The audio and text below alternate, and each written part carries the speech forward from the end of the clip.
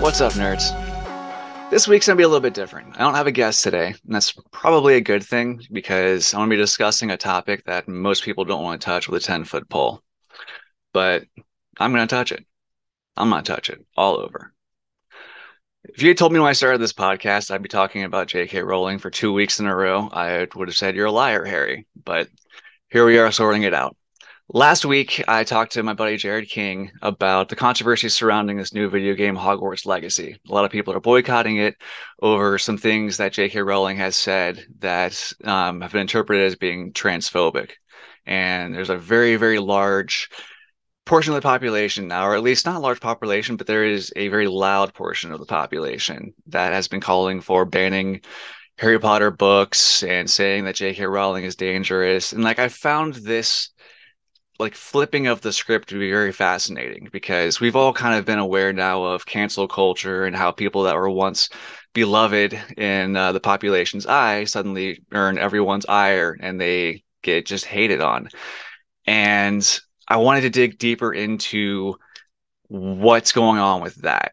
And really, as it pertains to J.K. Rowling, who is such a beloved person to the LGBT community, which seems to be the most outraged at the things she said. So I'm going to be going over what she said. I want to talk a little bit more about her life that I've been learning about. I've been going deep this past week on J.K. Rowling. And I think I want to add some perspective to this conversation and actually talk about what she said and where her opinions might actually be. I can't speak for her, but I'm going to let her speak for herself. And what's nice is Megan Phelps Roper, almost with poetic timing, released a podcast, or at least is in the process of releasing episodes for this podcast called The Witch Trials of J.K. Rowling. Now, Megan Phelps Roper, if you don't remember the name, is the daughter of, I believe his name is Fred Phelps, the founder of the Westboro Baptist Church, a very fundamentalist Christian church that is famous for protesting military service member funerals, saying God hates the F word for gays, and very, very ob objectively terrible things. These are people that were deep in that cult mindset. And Megan Phelps Roper is the daughter of the man that started that church and did all of that. She ended up leaving that fundamentalist worldview through Twitter, through conversations she had with Twitter, and she met actually the person that is her husband now on that platform by talking about things and having open conversations about these kind of controversial things from a rational, respectful perspective, or I guess operative. So that's kind of what I want to do as well.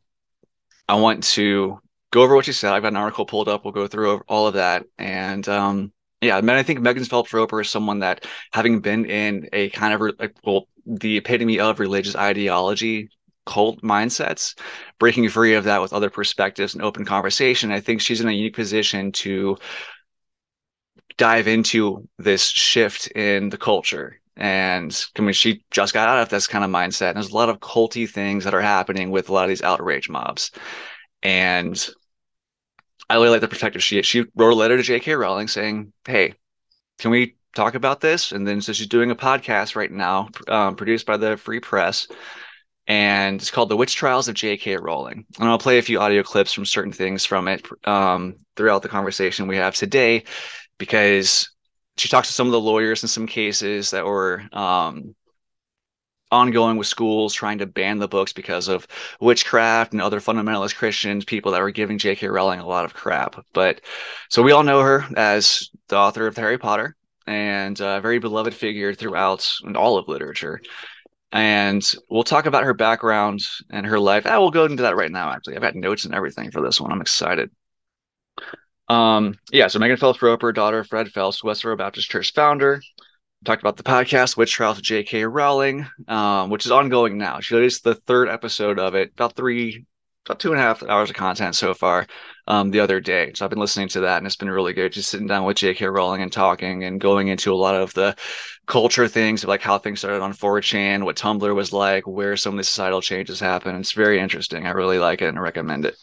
So something I did not know about J.K. Rowling. So her name, she has no middle name. There is no K. Her name's Joanne Rowling. And the reason she went with J.K. is because when she went to her publisher, and I think, where did I write down, 12 different publishers didn't want to publish Harry Potter. And when she finally found one that would, they were afraid that boys wouldn't read the books if it was written by a female author. So they chose a gender neutral name for her and just made up the J.K. Rowling. Um, Joanne, when she was younger, she was in abusive relationships. She got married to somebody, and well, she was engaged to someone, got pregnant, and then I think she got pregnant. Then they became engaged, and then she ended up having a miscarriage and losing that child. And then the relationship ended up becoming like they still got married, but it ended up becoming abusive. This man was very, very controlling and like didn't want her to go around anywhere by herself or wanted to know what she was doing at all times, like extremely abusive physically and emotionally. Um, Even after she was famous and she had divorced him and moved on and had another daughter, she had like reporters outside her home. Like when she first hits the fame and she really starts being affected by it, this guy is still haunting her. Like she finally was able to buy a house. She was on welfare when she was writing this first book.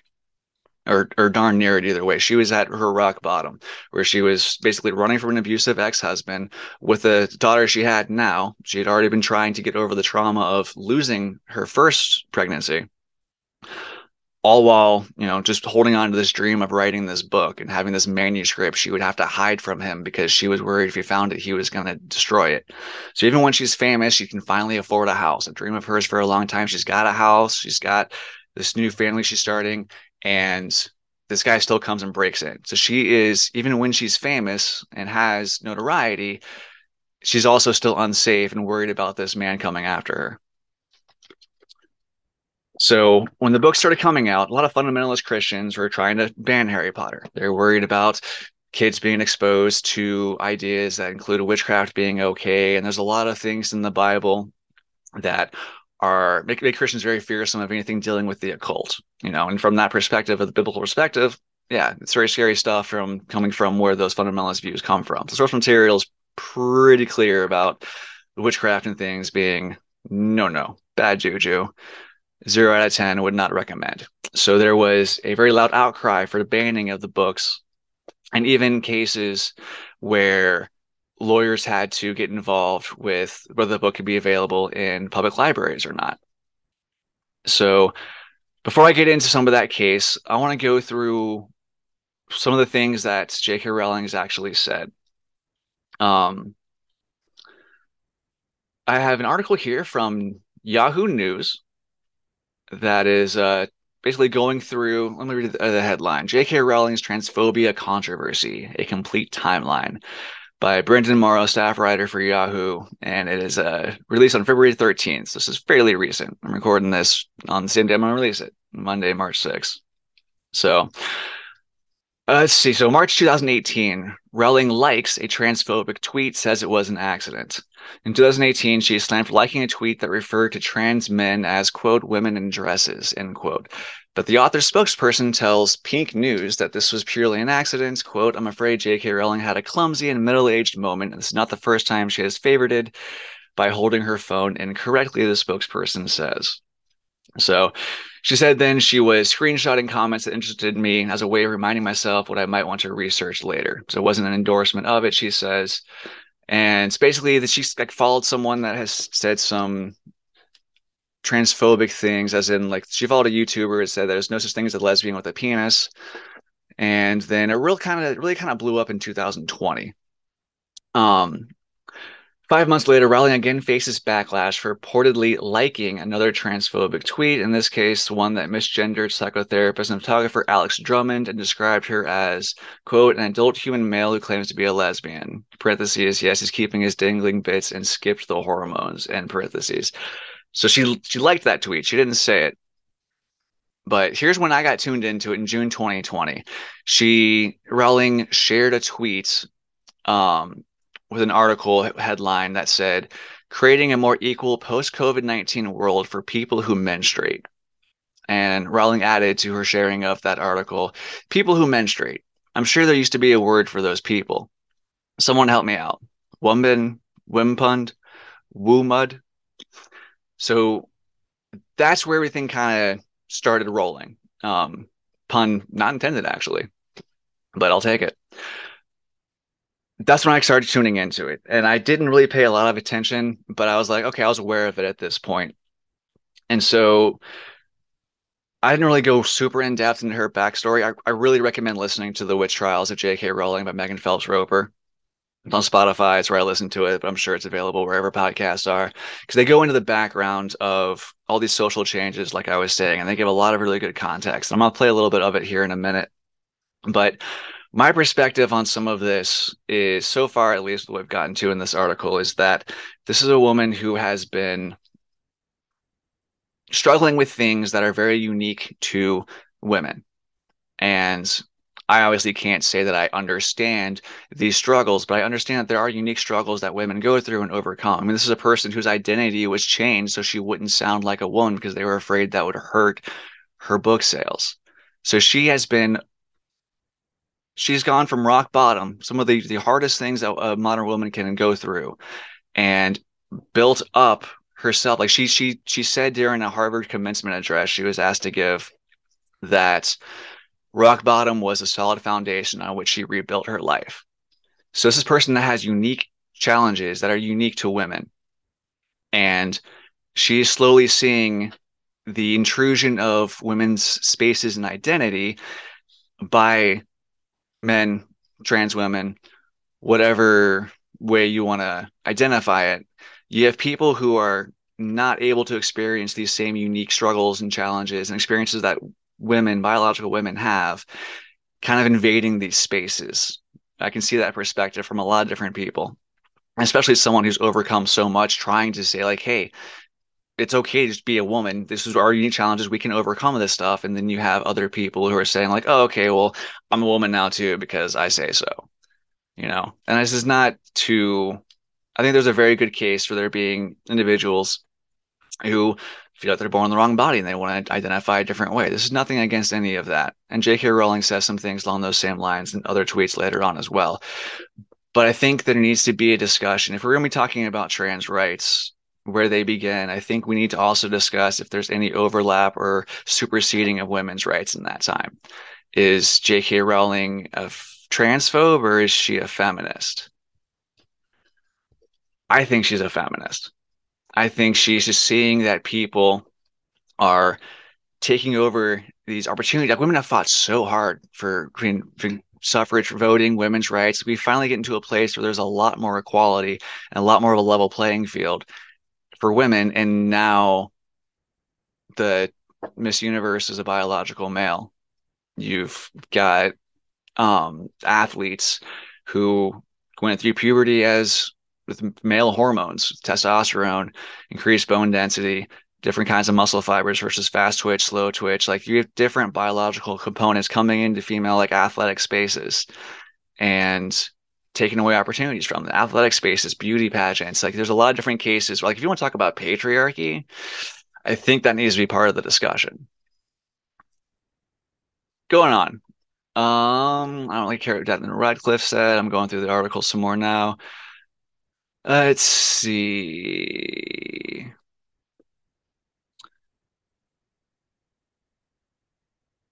Okay, here we go. So Rowling, she goes on to slam those who say that, quote, women must accept and admit that there is no material difference between trans women and themselves, end quote. Rowling then reveals she is a survivor of domestic abuse and sexual assault and says this led her to sympathize with women who have concerns around single-sex spaces, arguing against throwing open the doors of bathrooms and changing rooms to any man who believes or feels he's a woman. And I think there's a solid case there for physical safety.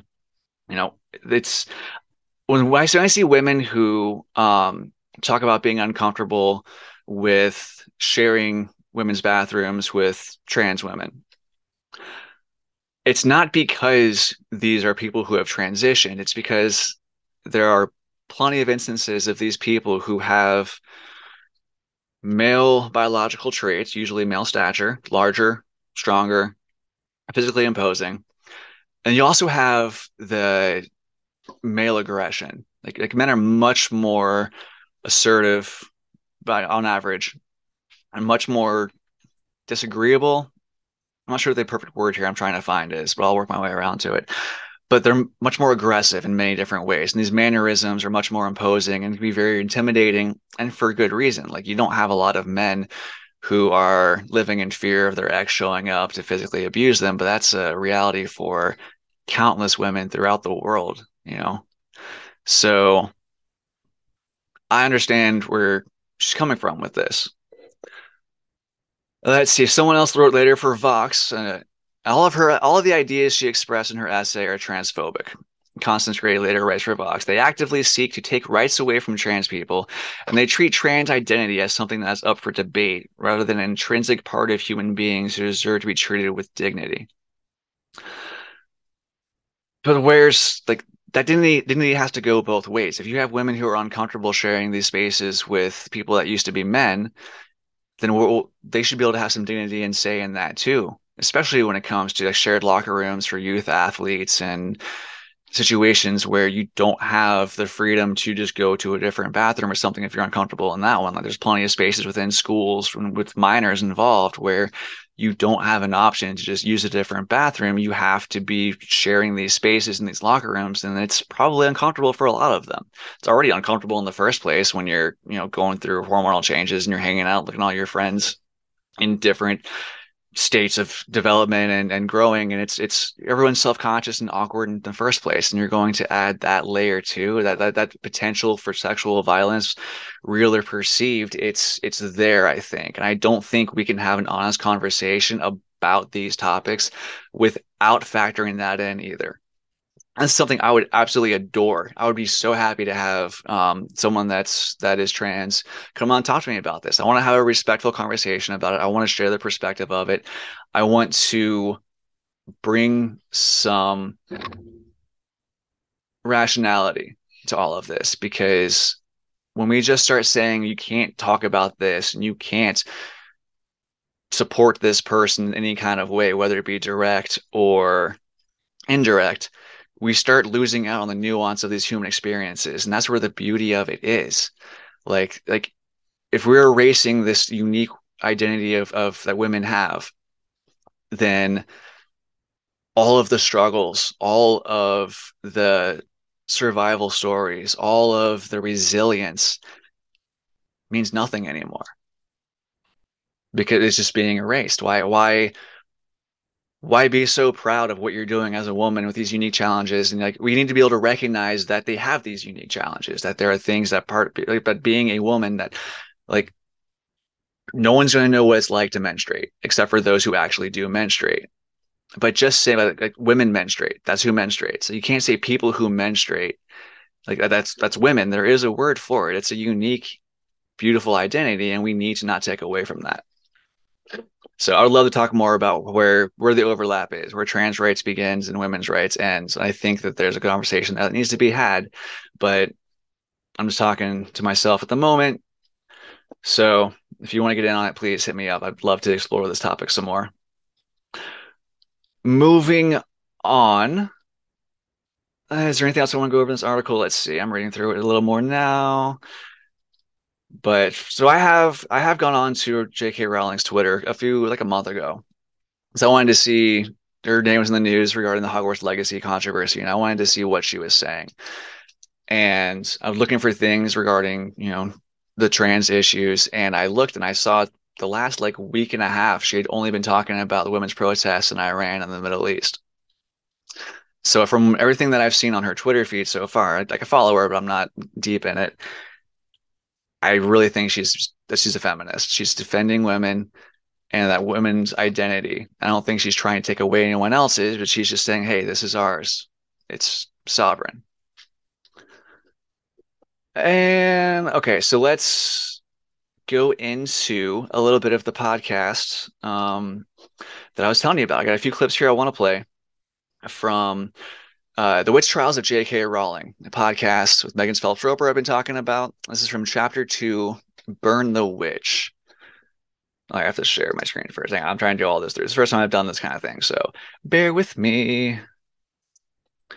Let's share computer audio. Here we go. Always happen, and they always have in American history. No, that is not the right soundbite. Hang on, let me get my times. All right. I'm so good at this.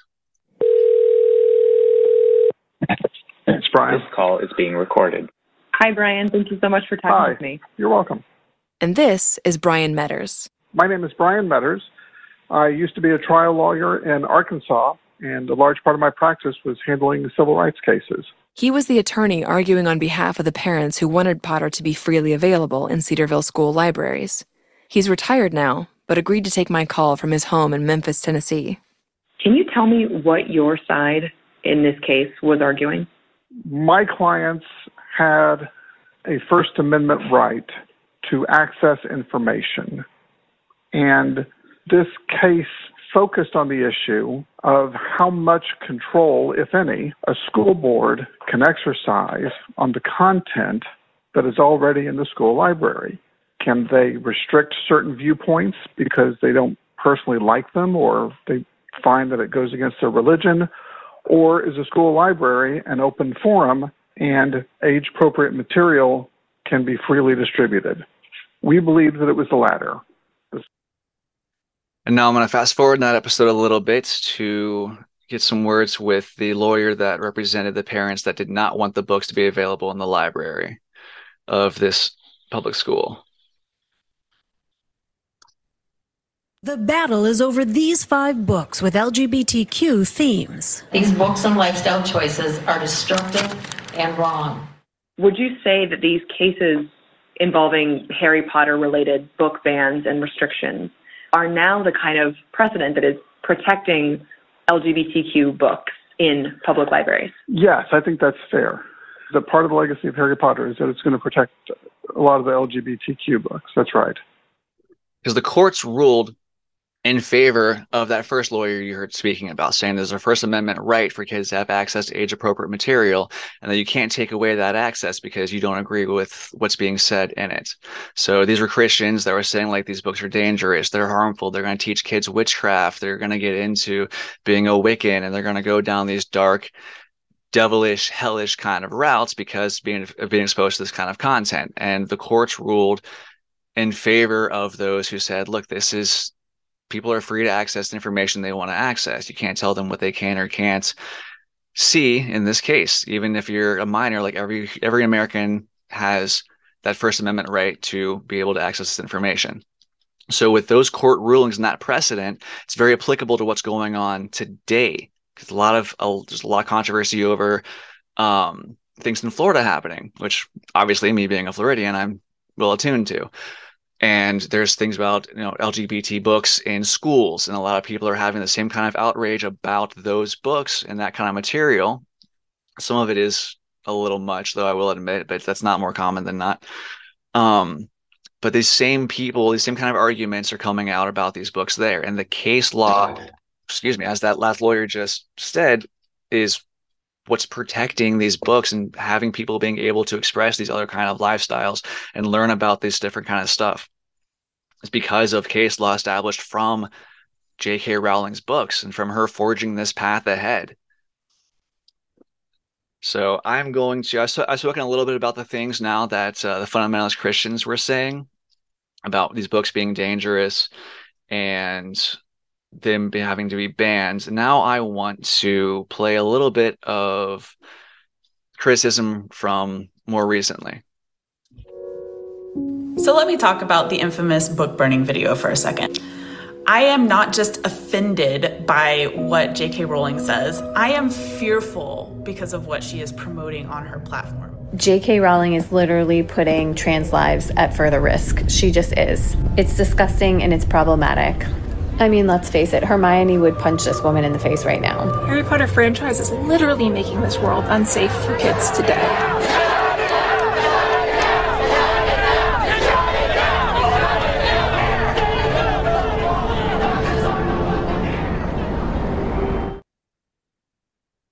Sounds pretty similar to what the fundamentalist Christians were saying 10, 15 years ago.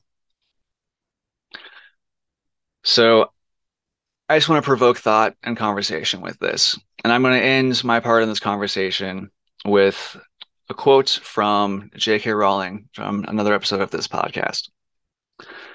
She says, "Book burning is the last resort of people who cannot argue. I don't think we need to have an argument, but I think we should have a discussion. Let's debate it. Let's talk about it. Let's not shut down the voices of anyone wanting to be part of the conversation. Let's be good to each other. And let's try to have some understanding, and let's be respectful. All right, everyone, I'm going to sign off with that. But thanks for listening. Love you guys. Be good.